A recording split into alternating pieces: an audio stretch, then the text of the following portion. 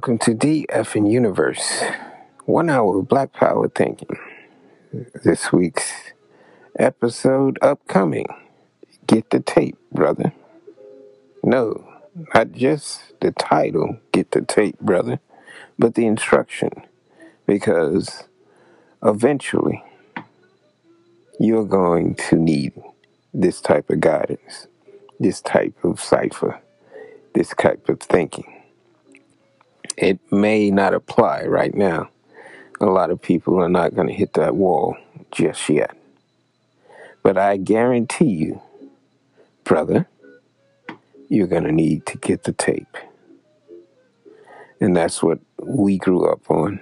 And that is what's going to happen in this universe. You're going to realize that all of the good that you tried to do amounts to naught unless you accept your own and be yourself. Assalamu alaikum, brother. Peace to the God. Peace. What's going on, man? Bro, I don't know. I think we have to start with this fight night. I was invited to go out and watch fight night with my friends from around the way. But I have a cold, slight cold. I'm knocking it out as we speak. But so I declined. What's going on your end? Did you see the fight, and what were the results? Well, I saw the fight. Kind of like I saw the Cowboy Redskin game. So I slide that one in there. Yes, sir. It was a slaughter. Yeah, definitely. The Redskin game definitely was a slaughter, but the Roy Jones fight versus Tyson, I thought was, I thought that Tyson would win. Mm-hmm. But I thought that Roy was kind of calculating in the way that he continued to lock up with Tyson. And what I mean, Mm-hmm. lock up was like prevent him from continuing to hit him. Right. And I think that was the difference maker. I think that had he not used that tactic, he would have got knocked out. Right. So I really wasn't impressed with Roy and what Roy did. I don't know why they called that a draw. I think I felt that Tyson clearly beat the shit out of him, but and even at the end of it, Roy definitely gave me the impression that he did not want any more of that smoke. But he said that he would have to speak with family members. I don't know why you need to speak with family members after a fight to decide if that's what you want to continue to do. Mike was clearly like, shit, man, I'll do this all day, every day. Yeah. I don't need to get paid. You winded, Mike? I saw him winded, but the difference is, like, you could be winded, but it could be a good wind, right? The difference between both of them seemed winded, but the difference between Mike was like he got a howl being winded. Roy was like, shit, nigga, that's a defeated type of winded. Like, I don't want to do this shit again. Like, no more. Yeah, he is like, man, I know why people. I mean, I felt that power. I know what people were talking about. Shit. I don't. Like he had like complete, like, utter respect for everything that Tyson did to him. Mm-hmm. But Tyson was like, nigga, I could give you this shit all day, every day. Roy was like, I don't. With a hard on.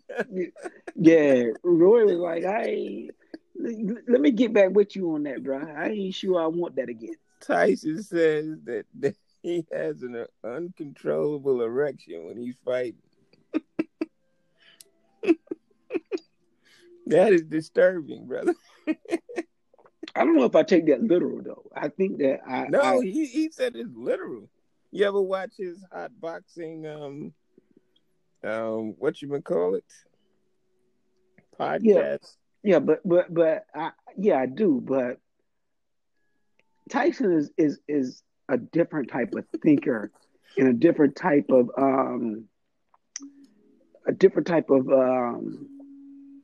enunciator, right? Like he says things that like I want For to eat shock your value. yeah, like I want to eat your kids. I'm gonna fuck you till you love me. He says things like that, right? And I think you have to be careful about like taking that literal. I don't take that literal like that. Like the way I know Tyson, the way in my understanding of him, I don't see it like that. Like I think that like he gets an erection mentally about beating your ass, about fucking you up. I that's the kind of thing I see, but not like what he would do with a woman. And but I think that's the closest he can describe it. Like like I, get my dick hard to kick your ass. That type of thing. One of the things that we're going to explore, maybe not tonight, but in future podcasts, is the excitement or euphoria that comes from killing and why certain people have. I know there's a psychological reason, maybe multiple theories on why people have an excitement with killing and how we have to prevent them from being out in society. But we'll get to that in another podcast. Let's Yeah, start this because podcast with that's a rap. that's that's definitely not a normal thing. It's very abnormal. If you have an obsession with killing, that is not a normal thing at all, brother. Uh, They have a psychological answer for it too, right? yeah, Or at well, least explain it in theory. yeah, well, again, I mean, you start to get into psychopathology and things like that, and that those all those paths are not normal or healthy pathological thinking and Hmm. behavior. So, um, the things that cause that are people that think like that are not normal people, at all. So, um, what happens in people that think like that is not those are not healthy and normal people. That is correct. I totally agree with that one because they are predators in society, and some of them just bent on killing. Some are bent on sexual offenses and other types of criminal activity, which society must deem um, at least problematic and think of ways to eradicate them from society. Well, Maybe not the death penalty, but certainly we need to be protected from such predators. it's just dysfunctional thinking. At the heart of everything is it's an unhealthy, dysfunctional way of thinking about anything. Hmm. If you're thinking about, I don't care if it's animals, but if you have Right, an an obsession with killing, that's a dysfunctional and abnormal way of thinking, and right, that's problematic. And we need to get to the root of why that person thinks and feels the way they think and feel. right. And we are at the 8 minute mark in DF and Universe, and we are going to begin another 1 hour of Black Power thinking. Um, First and foremost, I'd like to thank your children for being on the podcast. That was wonderful, brother. Yeah, I, and I see they convinced you to at least have some lights outside, lighten up the place. Dad, pops. yeah, well, they got a light on the inside now too. They got a Christmas tree with a star on it. I'm gonna tell you what my pops did one Christmas. He believes in Christmas. We put the tree up every year, and every year he asks us to help in that struggle, right? So every year we get a beating for putting up the damn tree, or dropping the lights, or cracking a bulb. Something happens, But even in our snotty nose, we were happy with our ass beat to see a tree up, even if it caused us some type of pain. It, I don't know what it was, but there's a magic to the end of the year. I think people have tried to do it with Kwanzaa, but it's not quite Christmas.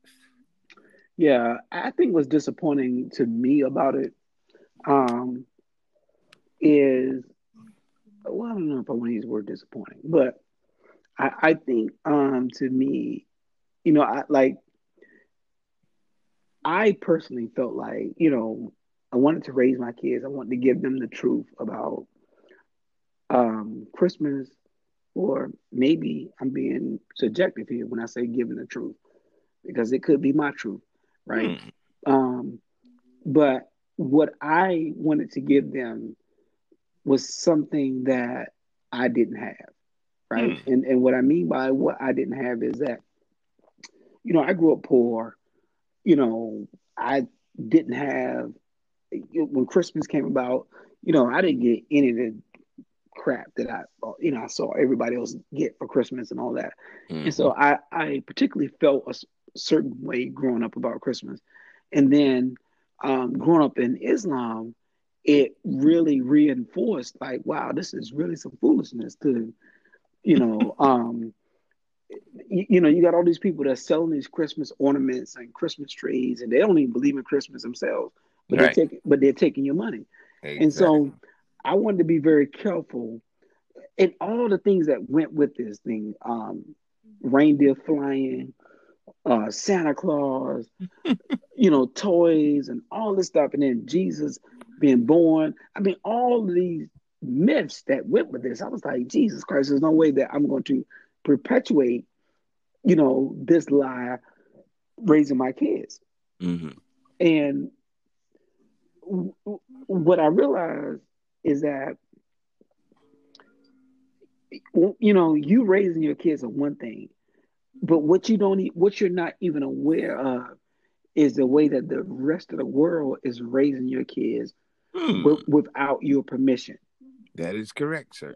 And that's what you don't include in your thinking. And what I mean by that's what you don't include is it's not intentional that you don't include it. You just are not thinking about how the rest of the world is going to affect your kids. Right. So you're raising them one way, but the rest of the world will affect them another way.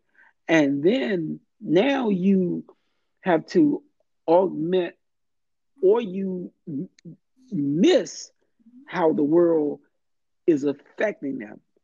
So you're raising them one way, the world is impacting them another way, whether you know it or you don't know it, but it's happening, right? So for me, I was raising my kids one way in my house, but they was leaving out of the house and they was being impacted by the rest of the world. Hmm. And what's crazy about it is the rest of the world is 100 times, right? 100 times to your one time. That is correct. As And far as impact. right. And so it's like overwhelming because every Hmm. time they step out the door saying, oh no, this, everybody else is ready to attack them and tell them how wrong they are Hmm. for what they are not getting and what they're not doing and how they are Hmm. not like everybody else. Right. And that I was not aware of or was ready for. Hmm. And when that started to happen, it was happening, and I wasn't even aware that was happening, Right. right? And so the desire to be a part of everybody else Hmm. was problematic to me because I was like, I didn't even know, or did I want you to feel like you wanted to be like everybody else? Like I raised you to be different, Right. but to be different made you isolated or made you, you Right. you wasn't like everybody else, and it was Right. very difficult for them to be on that island by themselves, and they didn't want to Right. be. especially at this young age. Right. And but you as a parent don't know that, Right, and that you have put them on that island. And right. and guess what? They're trying to get off of it. Hmm. And they think that you're the madman that's holding them there. Yeah. Yeah. One of the things that I learned early in life was to make fun of it, to make keep your sense of humor about it, because if we're too rigid, we'll snap. Something is going to give eventually. But keeping them grounded is where your sense of humor comes in. I don't know what that entails for every parent, but it's different. You have to read and know what you're reading in terms of observing their behaviors, their thoughts, and their outside influences. Yeah. See, sense of humor was nothing. It's not. You are devoid of sense of humor. Well, I can see the mean mugging on your face I'm. right now, and I can't even see your face. Well. Here's the thing, bro. I don't have much of a sense of humor. I'll be honest. And a little bit of a temper too. Well, I have a little bit of temper. I have a lot of temper, bro, depending on where you meet me at. So yeah, definitely. But so like, and it's weird because to me, I've never saw myself like that, right? Mm-hmm. But I see myself like that now. But I did not prior to this Mm-hmm. because I've always been around people like you who I thought. You, if you think I'm extreme, I'm like, damn, I come from, from people, I Hardcore. right. I come from Orthodox Islam, Nation of Islam. I mean, you talk about, brother, we don't play, brother. Uncompromised. Yeah, like, We brother, don't eat we hot dogs, we brother. don't do this, brother. We don't. And I'm thinking, and We don't go to the movies. yeah, I'm like, shit. I'm compromising. I mean, you think that I'm tough, and But you were prepared for it with your worldly background by then. You were 18 at that time. What I think we don't realize as parents is that shit is scary to fucking kids. Excuse me for cursing. I don't mean to be cursing. But I took a little bit of you ever heard of Everclear? It's an alcohol. It's yeah, actually the liquor, yeah. yeah, And that's what's my cough syrup for tonight. So we are in full drink mode, champs. Because I feel slightly inebriated yeah. by this Well, concoction that I made: ginger ale and grain alcohol. that Everclear, bro, that will get you there. You got to be Hmm. careful about that. I'm a Remy Martin, VSOP, or Top of the show. You yeah, need the ladder for this. yeah. That stuff that you drink and make you want to fight. Yeah, damn right. It's a it'll peel paint off you. It doubles as a paint thinner. It will take the enamel out of your stomach line. Yeah, bro. Yeah. We are at the 18-minute mark in DF and Universe, and we freestyling for the first 20-minute segment. Anything else on your mind? Well, first, let me say this. Tonight's episode is dedicated to the topic of get the tape, brother. I've scheduled this since last week, but didn't know exactly where it was going to go or what was going to be the content of it.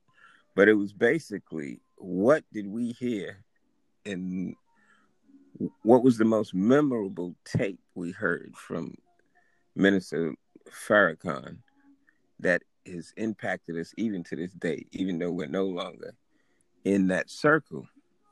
What was the one tape that blew your mind even to this day? Okay. So you've got about a minute left to close out this segment, and we'll come back with that segment right afterwards. Wow. Jesus Christ, I don't know that I can do that in that amount of time. But I think the most powerful thing probably was the black man is God. Yes, sir. And I don't even remember the tapes verbatim, but I remember what the theme of the tape, or the damn title, was enough to even make me purchase that damn tape. And the one that I purchased that was that powerful was How to Give Birth to a God. See, and that's the second one.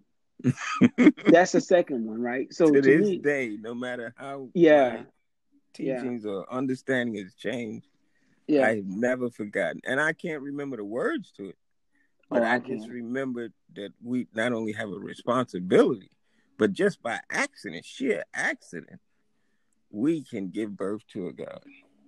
Yeah, and it's interesting because he referenced Malcolm X in that, right? And I don't know that I have time to articulate it.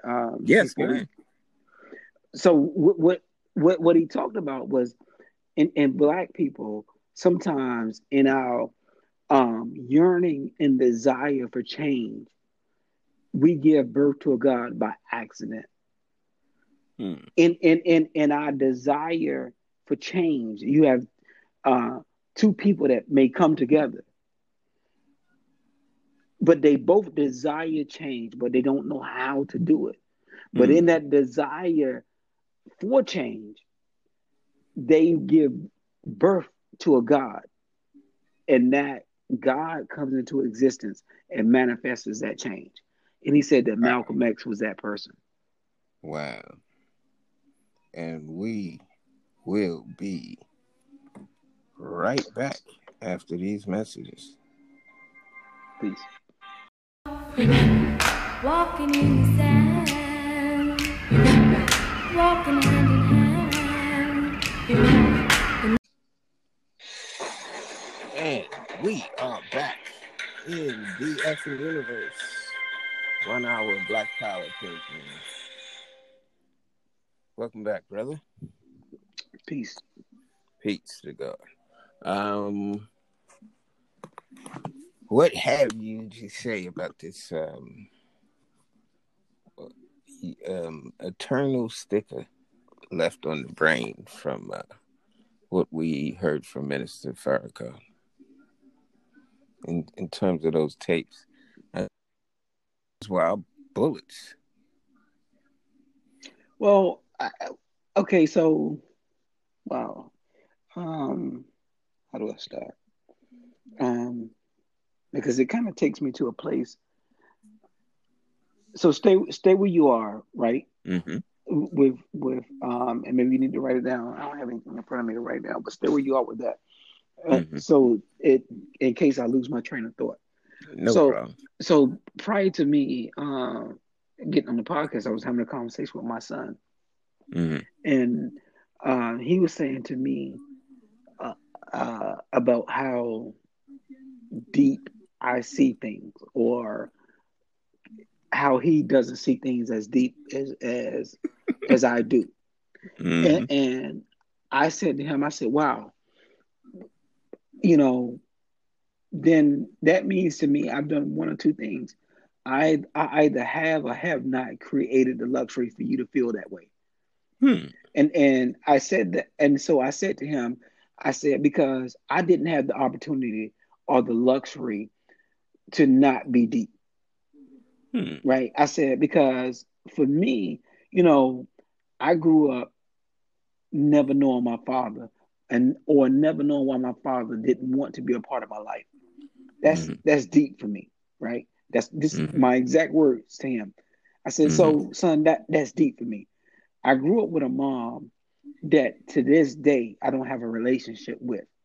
I said, that's deep for me. I grew up not feeling loved by not mom or dad. Mm. I said again, that's deep for me, right? I said I grew up on food stamps and welfare. That's Mm. deep. That's deep for me. I grew up having to fight all my life. That's deep. Mm. That's deep for me, right? I grew up in and out of jail all my life. That's Mm. deep for me. For me to come out of that and provide a life for my son today, and for him to say, I'm not deep, that's deep for me, Mm. right? And I don't know how he took what I was saying, Mm. but I wanted him to understand. But what I said to him before I say this is I said to him, I want you to understand why life is deep for me. Mm. Before you trivialize me being deep, I want you to Mm. understand why I am a deep person. Right. Because I didn't get to where I am by not being a deep person. You are where you are and can say what you're saying. It's because I created the environment and the atmosphere for you to do that. Mm. I don't get the luxury of being not deep. Right. And so he was just sitting there like looking at me like Mm. this is like again, this is too deep for me, Dad. Mm. And it was kind of like a weird or unique moment or whatever. But Mm. it was kind of like I wish I wouldn't even say anything because this is too Mm. deep. This conversation is too deep. I didn't want to get this deep. That's all right. That's what we're here to do. To get deep. Yeah, but what I'm saying is that for him, like he never wants to do that. Mm-hmm. He never wants to get deep like that. Right. So when if I go back to your initial point about the minister and what he meant and what were the most profound moments or speeches or whatever. So that's going to get deep, right? Mm. For you or for I, in Right. that, let me think, because that's deep. Mm. Because in it being deep is how much of an effect did it have on me. So Right. we start to say, you talked about, well, I think I said, I think it was a speech about the black man being God, and then you said how to give birth to God. Those Mm. those are two different unique CDs or tapes that I remember back in the day, but they were both profound to me. Right. Um, but I think that we live in a generation that's very different from the generation that my son is growing up in or my Mm. daughter's growing up in. And while that I can listen to it and you may listen to it and meant something of value and maybe was changeful or impactful in our lives, that's not what they get from that. Right. It And doesn't resonate. yeah, and um, trying to be careful about you know making things that resonate to us, making it resonate to them. Right. Um, how do you do that effectively? Because it somehow can have the reverse effect Right, right. Because where it turns them off. right, because if you look back at the podcast last night, right, Mm. there was a piece in the podcast where you asked my son and you asked my daughter what would they do as parents, right? Mm. Um, as relates to Christmas, and my son was like, almost like I would do something completely different. Totally opposite. Yeah, he's like, ain't that serious to me, I tell them about, all that stuff, but they want to have a Christmas tree and lights. I'm all for it, and I'm like, okay, you know, and then Mental. my daughter's like, I think I would kind of be more like my dad, right? But here's the connection or the disconnection. The Mm-hmm. connection or disconnection is to hear both of them, Mm-hmm. right? Because what happens is like you do what you do, as the Mm-hmm. parent, right? Mm-hmm. And you think you're being effective, or you're at Right. least trying to be effective, right? Right. Based on what you think you know. Hmm. But is your intention meeting the mark, right? Hmm. Because if you're missing the mark, even though you have good intention, you're still out of the ballpark, Mm-hmm. And at the end of the day, where you want to be is kind of in the ballpark. It Right. is at least, accomplishing what you are attempting to do, Right. because at the end of the day, um, what you want, I think, the goal for the parent or parents is that, you want your kids to look back and be appreciative of the way that you raised them. Right. You want them to desire to reach back and talk to mom and dad and ask for their guidance about particular things. What you don't want is for them not to want to reach back at all. Hmm. And Right. how do you get there? Right. I'll give you an example of a relationship with my pops. I thought he was too strict, and when I did get to the age of 18, I didn't speak to him for like maybe a little past 18, maybe like about 25, 20 to 25. I just stopped speaking to him altogether because I thought he was irrational, and this was a different time. And he wasn't even talking Black Power stuff. He didn't even have that as his methodology, but he was big on securing your future. And as a youth, as a young adult, our motive operandi is to have fun. The securing my future is less is made trivial because it's better to have fun. We may not, according to y'all, meaning the parents, we may not even live to see 40 or 50 years old. So we might as well have fun right now. Um, so I didn't speak to him till about like 35. Mm. And it had been 5 years as a parent, 5 years of divorce. And I said to myself, now I can appreciate and see what my father was telling me all of this time, because I could have avoided the conflicts in marriage by securing my future. I could have avoided the obstacles of parenthood by securing my future. All of the things that he tried to tell me at 14 to 21, and I just erased. Oh, Dad, you old fashioned.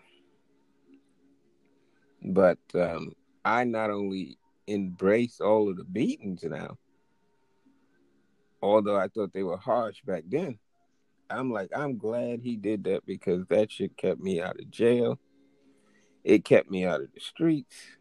And I am so thankful for that because I know brothers who didn't have that option, who didn't have a parent that was going to keep them out of those damn streets no matter what.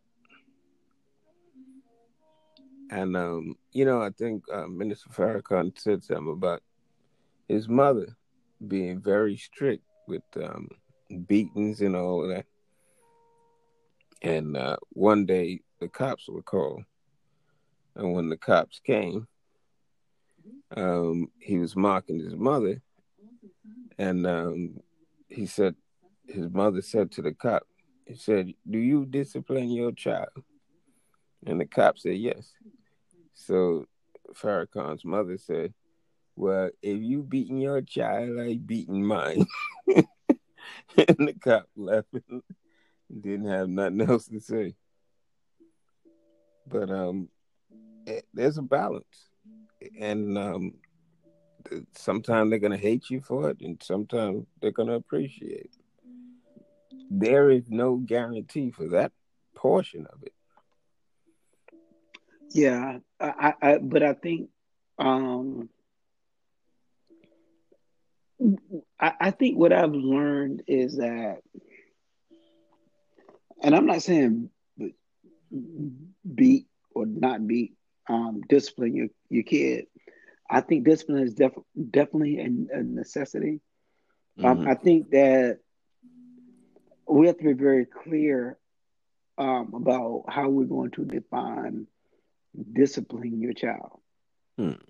I, um, and what I want to be careful of in going forward, is understanding, how we're defining discipline, Hmm. and because times have changed, and so in times changing, I think that um,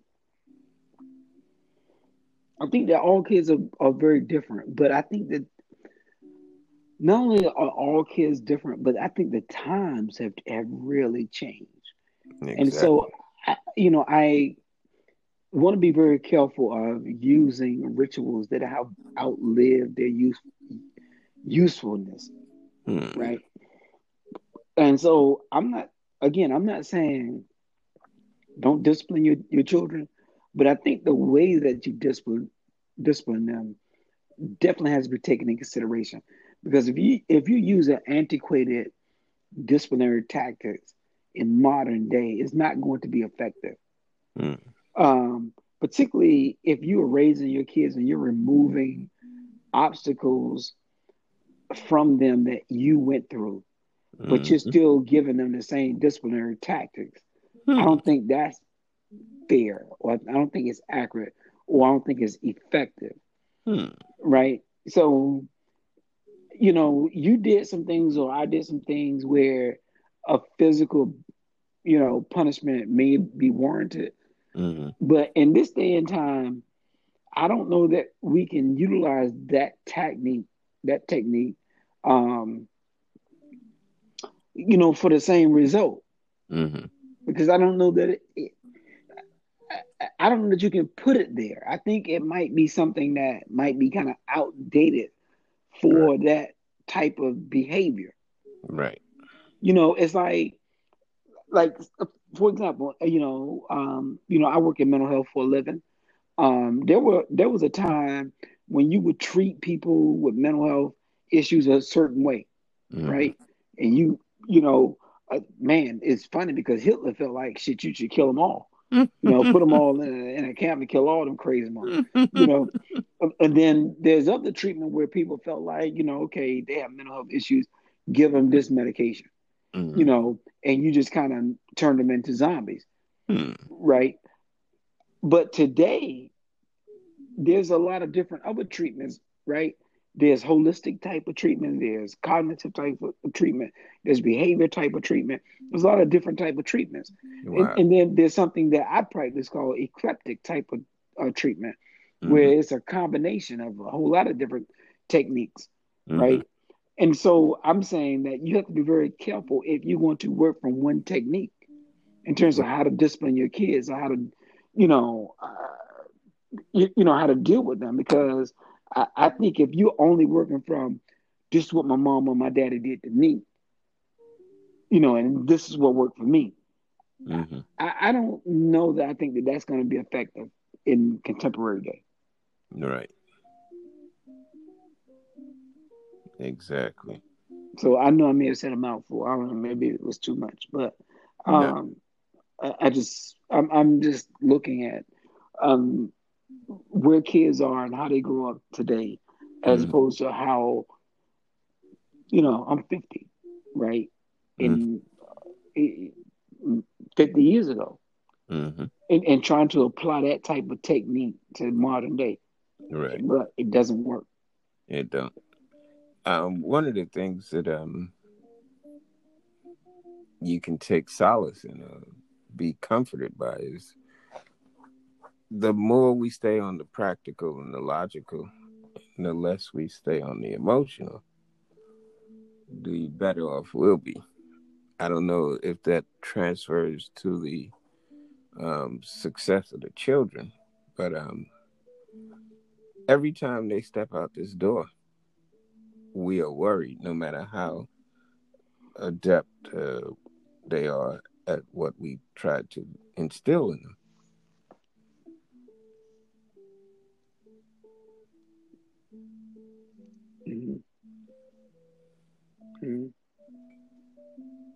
So we're at the 18-minute mark in DF and Universe.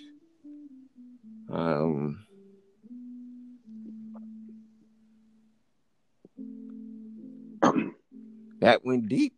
You think so? Oh yeah. Yeah. I think you'd have to say if what the subject was how to give birth to a God. What are you gonna do after the birth of that God? Well, you know what? Let me tell you something, man. What was powerful for me is that I had a lot of anger, right? When I first heard how to give birth to a God, prior to me doing any counseling, like therapy, anything like that, I didn't even know anything about counseling or therapy at the time. But when I heard how to give birth to a God, it was the first time that I was able to forgive my mom for what I hated her for. And, I don't know what that might mean to the listeners of, someone who might hear this, but, I hated my mom. I hated her for the way that she treated me. I hated her for not loving me, or I hated her for not making me feel loved. I was just really, really angry with her.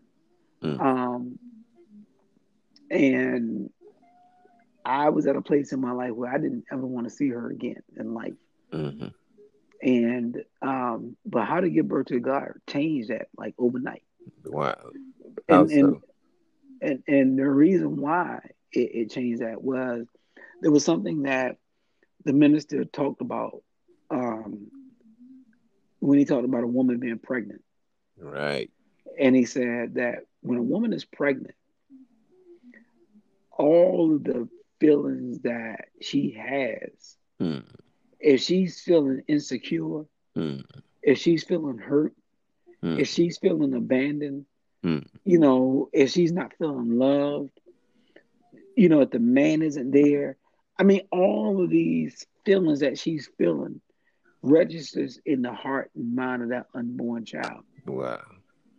And so for me, I was like, oh, snap. Like, that's exactly how I felt as a kid. Yeah. That was so for me, I was like, my mom gave me every bit of those feelings, whether she intended to or didn't. Right. But that's what registered in my heart and my mind.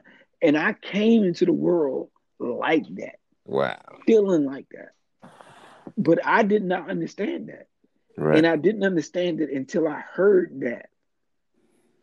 And that was my forgiving moment in my life. And I don't think prior to counseling or therapy that I would have been able to do that. But I forgave her from the night that I heard that.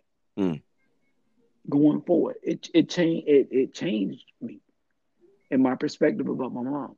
Wow. That's deep. And we are at the 22-minute mark in DF and Universe. And we'll be right back with the last segment. Come back and join us. Indeed. Peace.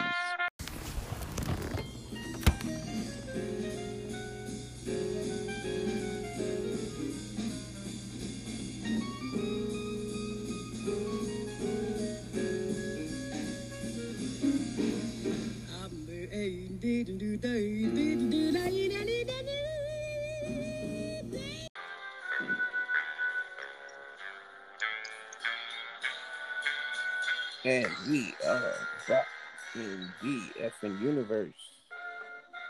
Welcome back, brother. Peace to the God. Peace. What shall we continue this conversation?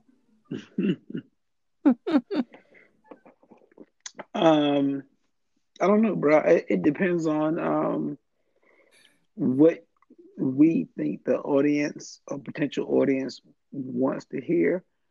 Um, I think that we have been kind of like on a very serious note. Do we want to keep it on a serious note? Do we want to elevate it? Mm-hmm. Or do we just want to kind of keep it real? You know, it really depends on what how you gauge what the audience, and I don't know that we have much of an audience, but the audience that potentially is here or potentially will come here would want to hear. Mm-hmm. I think that we, as a Black community, we're always looking for we're looking for and we need a lot of answers. And I think that sometimes, man, it's just rough. And what I mean by rough is that,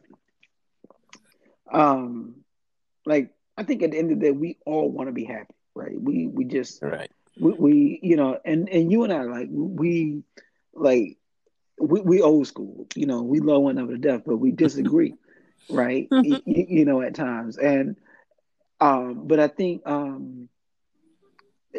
sometimes, like, stations in life, right, has something to do with our happiness, and being honest with that, and how do we change that, and who's responsible for that. Well, that's a serious conversation. I don't know if that's going to make either one of us happy or sad or whatever, but for the listening audience, how do we talk about that? How do we talk about what will make us happy as a people? And I don't know that you and I would agree on what that looks like, right? I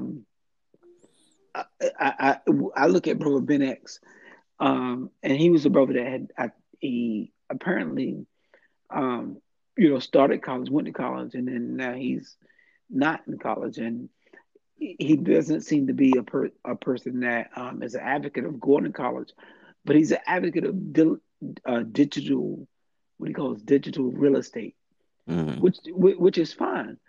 I'm not going to knock that, but I just hate knocking the other thing, right? Right. I hate that,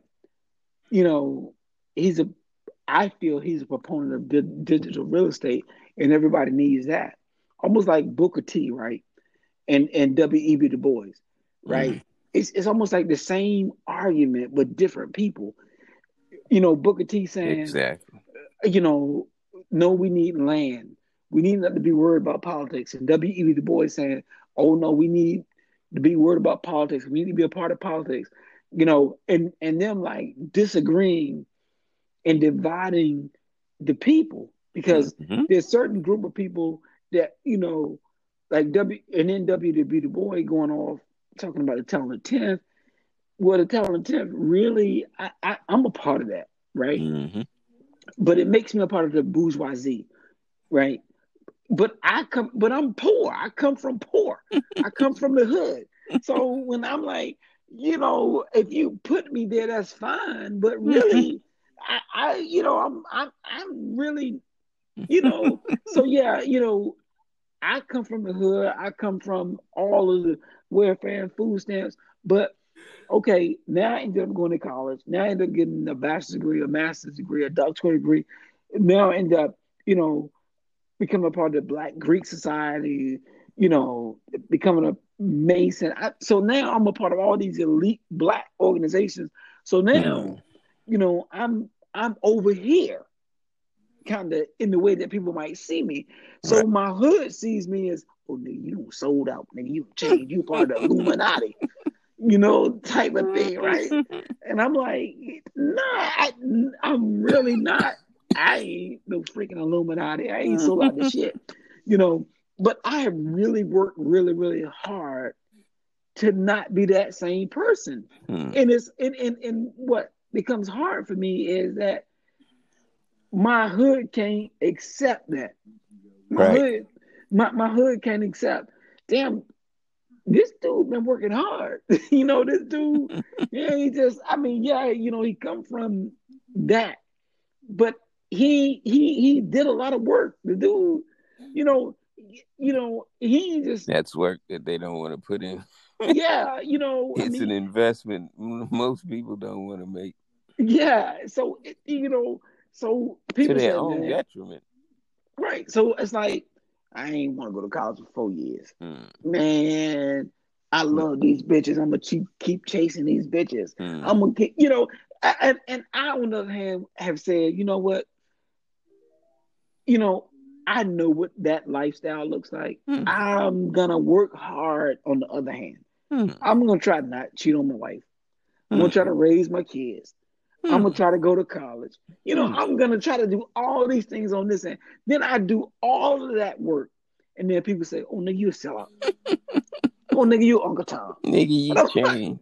right, nigga, you change. And I'm like, man, I ain't working this hard to get where I got, Mm. or what I have, or to have a relationship with my kids, Mm. because most people, a lot of us where we come from, like we don't have relationships with our kids. We don't have Right. relationships. We don't have healthy anything. But what we hold tight to is, nigga, I keep it real. Mm. And I'm like, man, that's real fucked up though. I mean, you ain't, you 50, we 60, we ain't got shit. And all we claiming is, nigga, I'm that real nigga, I'm a real nigga. I'm like, man, shit, that's real stupid though, but and I come from where you come from, but I'm saying, man, that shit is not good. It doesn't. I don't want my kids to not like to talk to me or not want to be around me or not raise them or be 60 chasing bitches. I don't want to be him. I don't want to do that. I'm looking at that. I don't like that. I don't want to do that. Mm. I'm trying to do something different. But the hate I get from where I come from what I'm trying to do it's right, it's overwhelming at times. Yeah. It's like, Jesus Christ, I'm criticized for trying to do the right thing. Right. That shit is, Anytime, but that's the crab in the barrel. And that is an element of Black Power society. The fact that someone surpassed the expectations under this racist system is considered sellout.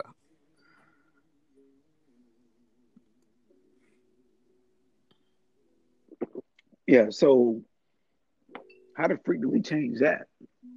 Because I always, when I was in the mosque, I told you that I always had people discouraging brothers that wanted to do something more than just sell bean pies or get to this call out to sell Final Call newspaper.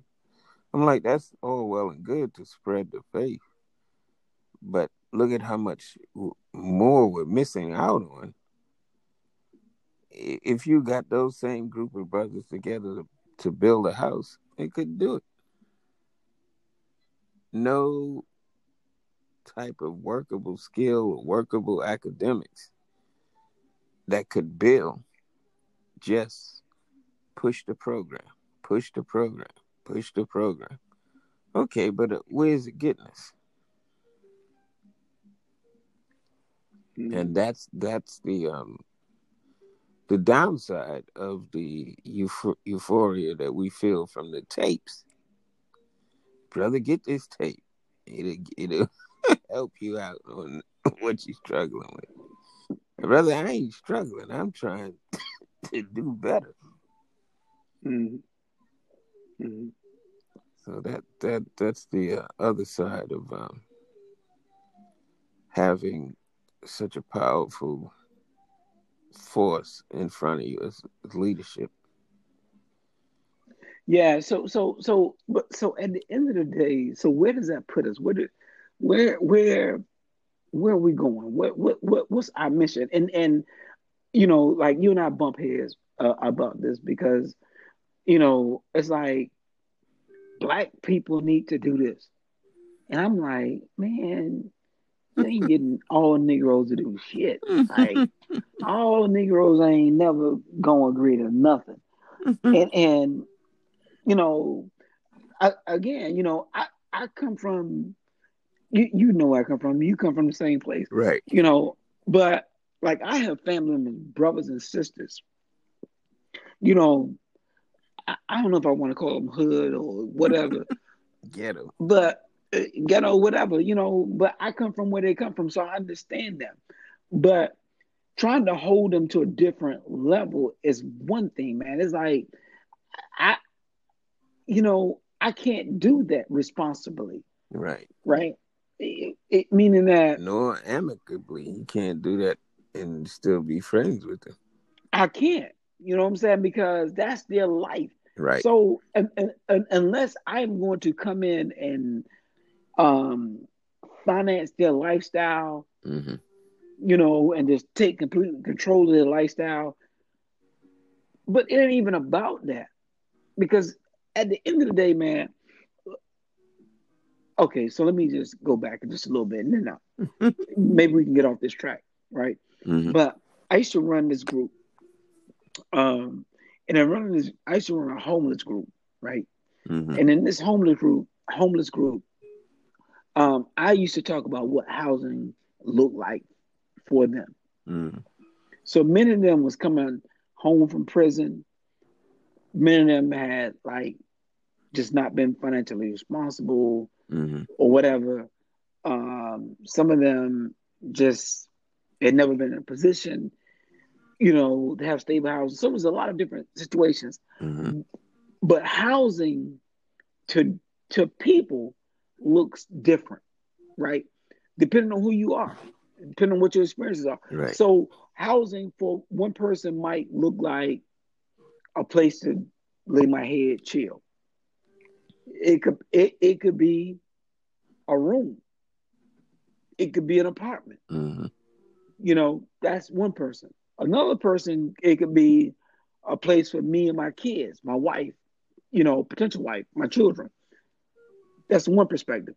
Another perspective is here's a place where me and my homies can come and chill, drink, whatever. Mm-hmm. I got my own spot. Housing looks different for different people. Right. So when you start talking about housing, and you had sent me a text about rural housing and what the president and all that other stuff, and I saw it and I was like, man, I don't even know what the heck this means. Ben Carson and housing, it was like the ultimate joke to me. It's like, what? But I didn't even, I couldn't even get into that because I was like, bro, I was just lost, with that because I Trump just like, to me, he just appointed people, Mm-hmm. And Ben Carson being appointed, Secretary of Housing was like the biggest joke in the world to me. It's almost like me appointing you to be like top shoe salesman. Just it was just ridiculous. And to give credence or credibility to Trump in housing for African Americans was this. That was so senseless. It just didn't have merit whatsoever. And Ben Carson having no experience, it's almost like him appointing his children in all these different positions, not having any experience. It was just right. It's hard to have an argument about that if someone is going to place that as an argument. It was like I saw that. I was like, oh, I don't know what to say with this. I just didn't know. But um,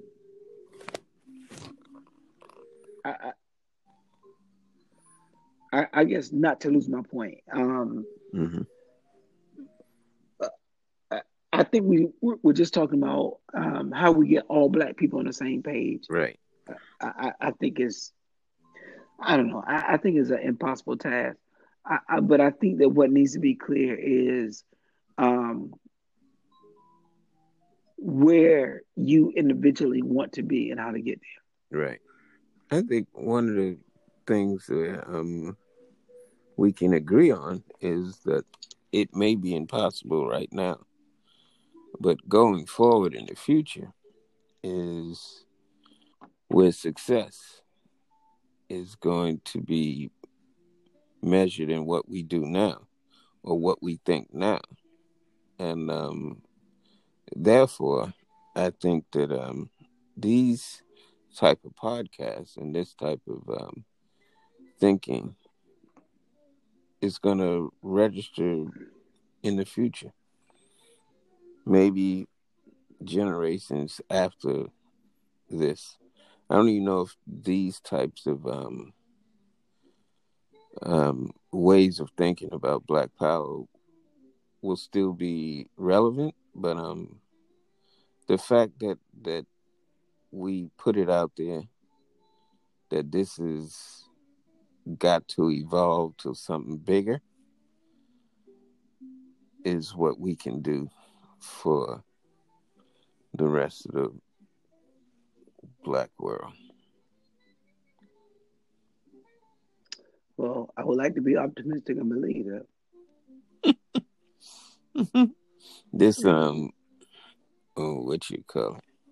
This concoction I took is starting to take effect, and my headache is coming back though. Mm, I think I got hypertension or high blood pressure. mm, Keep getting these headaches. mm. Let's end the podcast right here, Okay, and we'll get back to them next week. indeed. And so, I'll give you the last word. We still got 3 minutes left, 2 minutes left, and you can take it from there. Okay. Well, I don't know that I have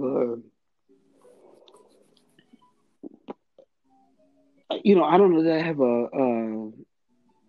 a winning slogan, if you will. But I think that um, I would like to be hopeful that I think that what we are doing or attempting to do in terms of the podcast Mm. for future generations, and that maybe someone might crack open a crate and pull one of these out and be like, "Whoa." These guys were really having some deep intellectual conversation. Let's build from Hmm. this. I would love for that to be the case, or I would love for at some point, I don't know, maybe marketing, what we're doing right now, Mm-hmm. may grow into something different. But I think it's wonderful that we are doing this and we are exploring what, you know, uh, are the possibilities and potentiality of it. I like to see where it continues to grow. Um, but yeah, I think that we are right in the midst of um, a go or no go. Mm-hmm. But I think we're there. We're right where everybody else is in the podcast world. Right. Um, and I think our potential is as great as everyone else. Right. I agree on that. Definitely. No, no. Let's see where it goes. Yeah, bro. So feel better. Thank you, Take your brother. time.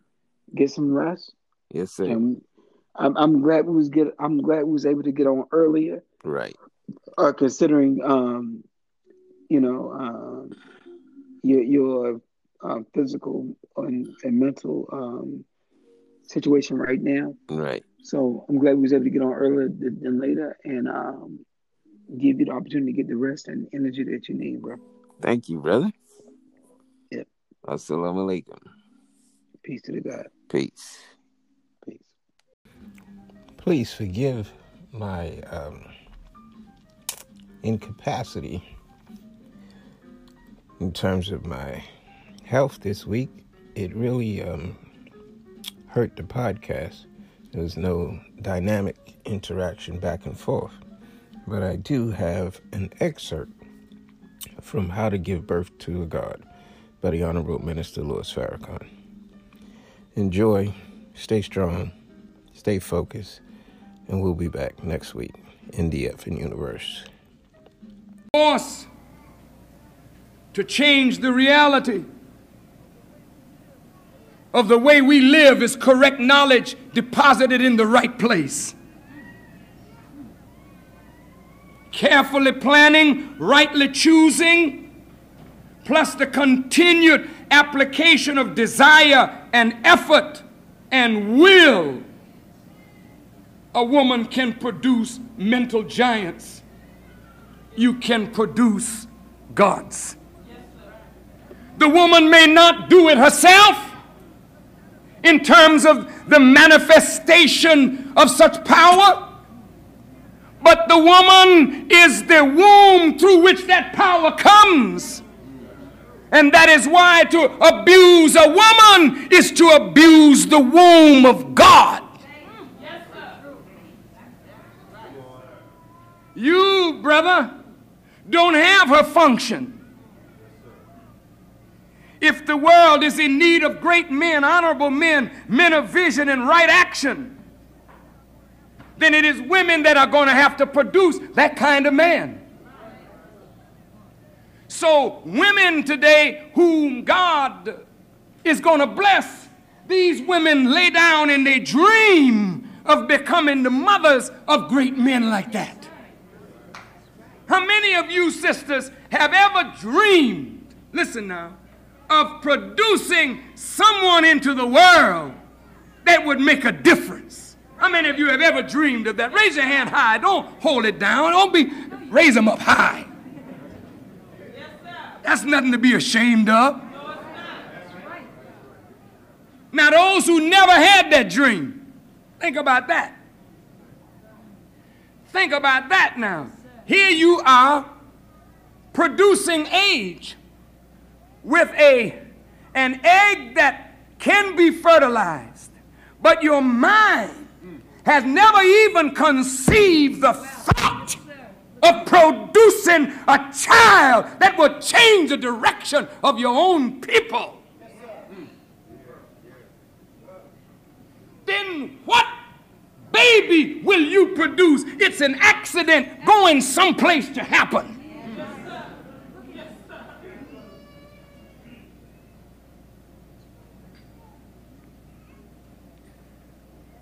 Why don't you think like that?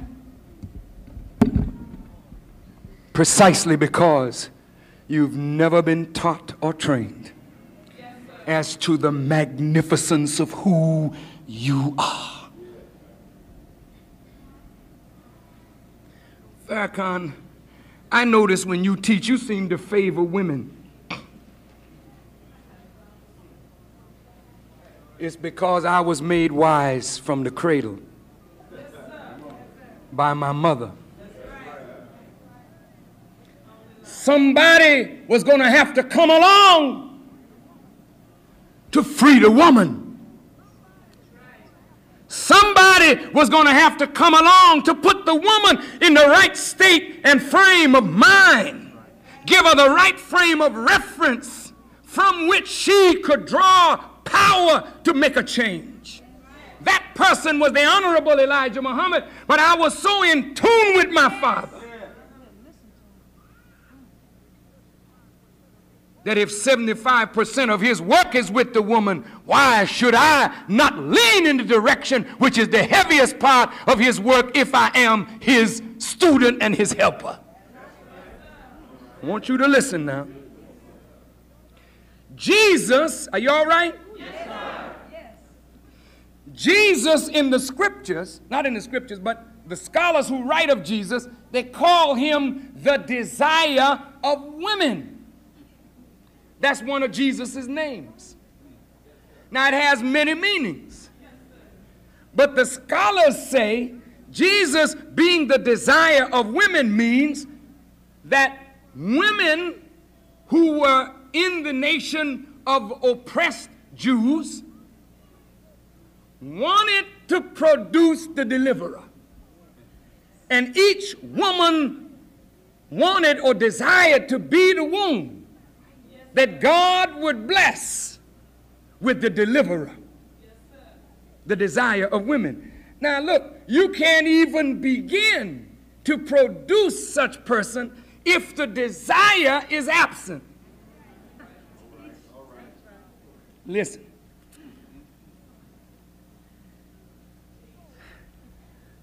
So, how to produce a God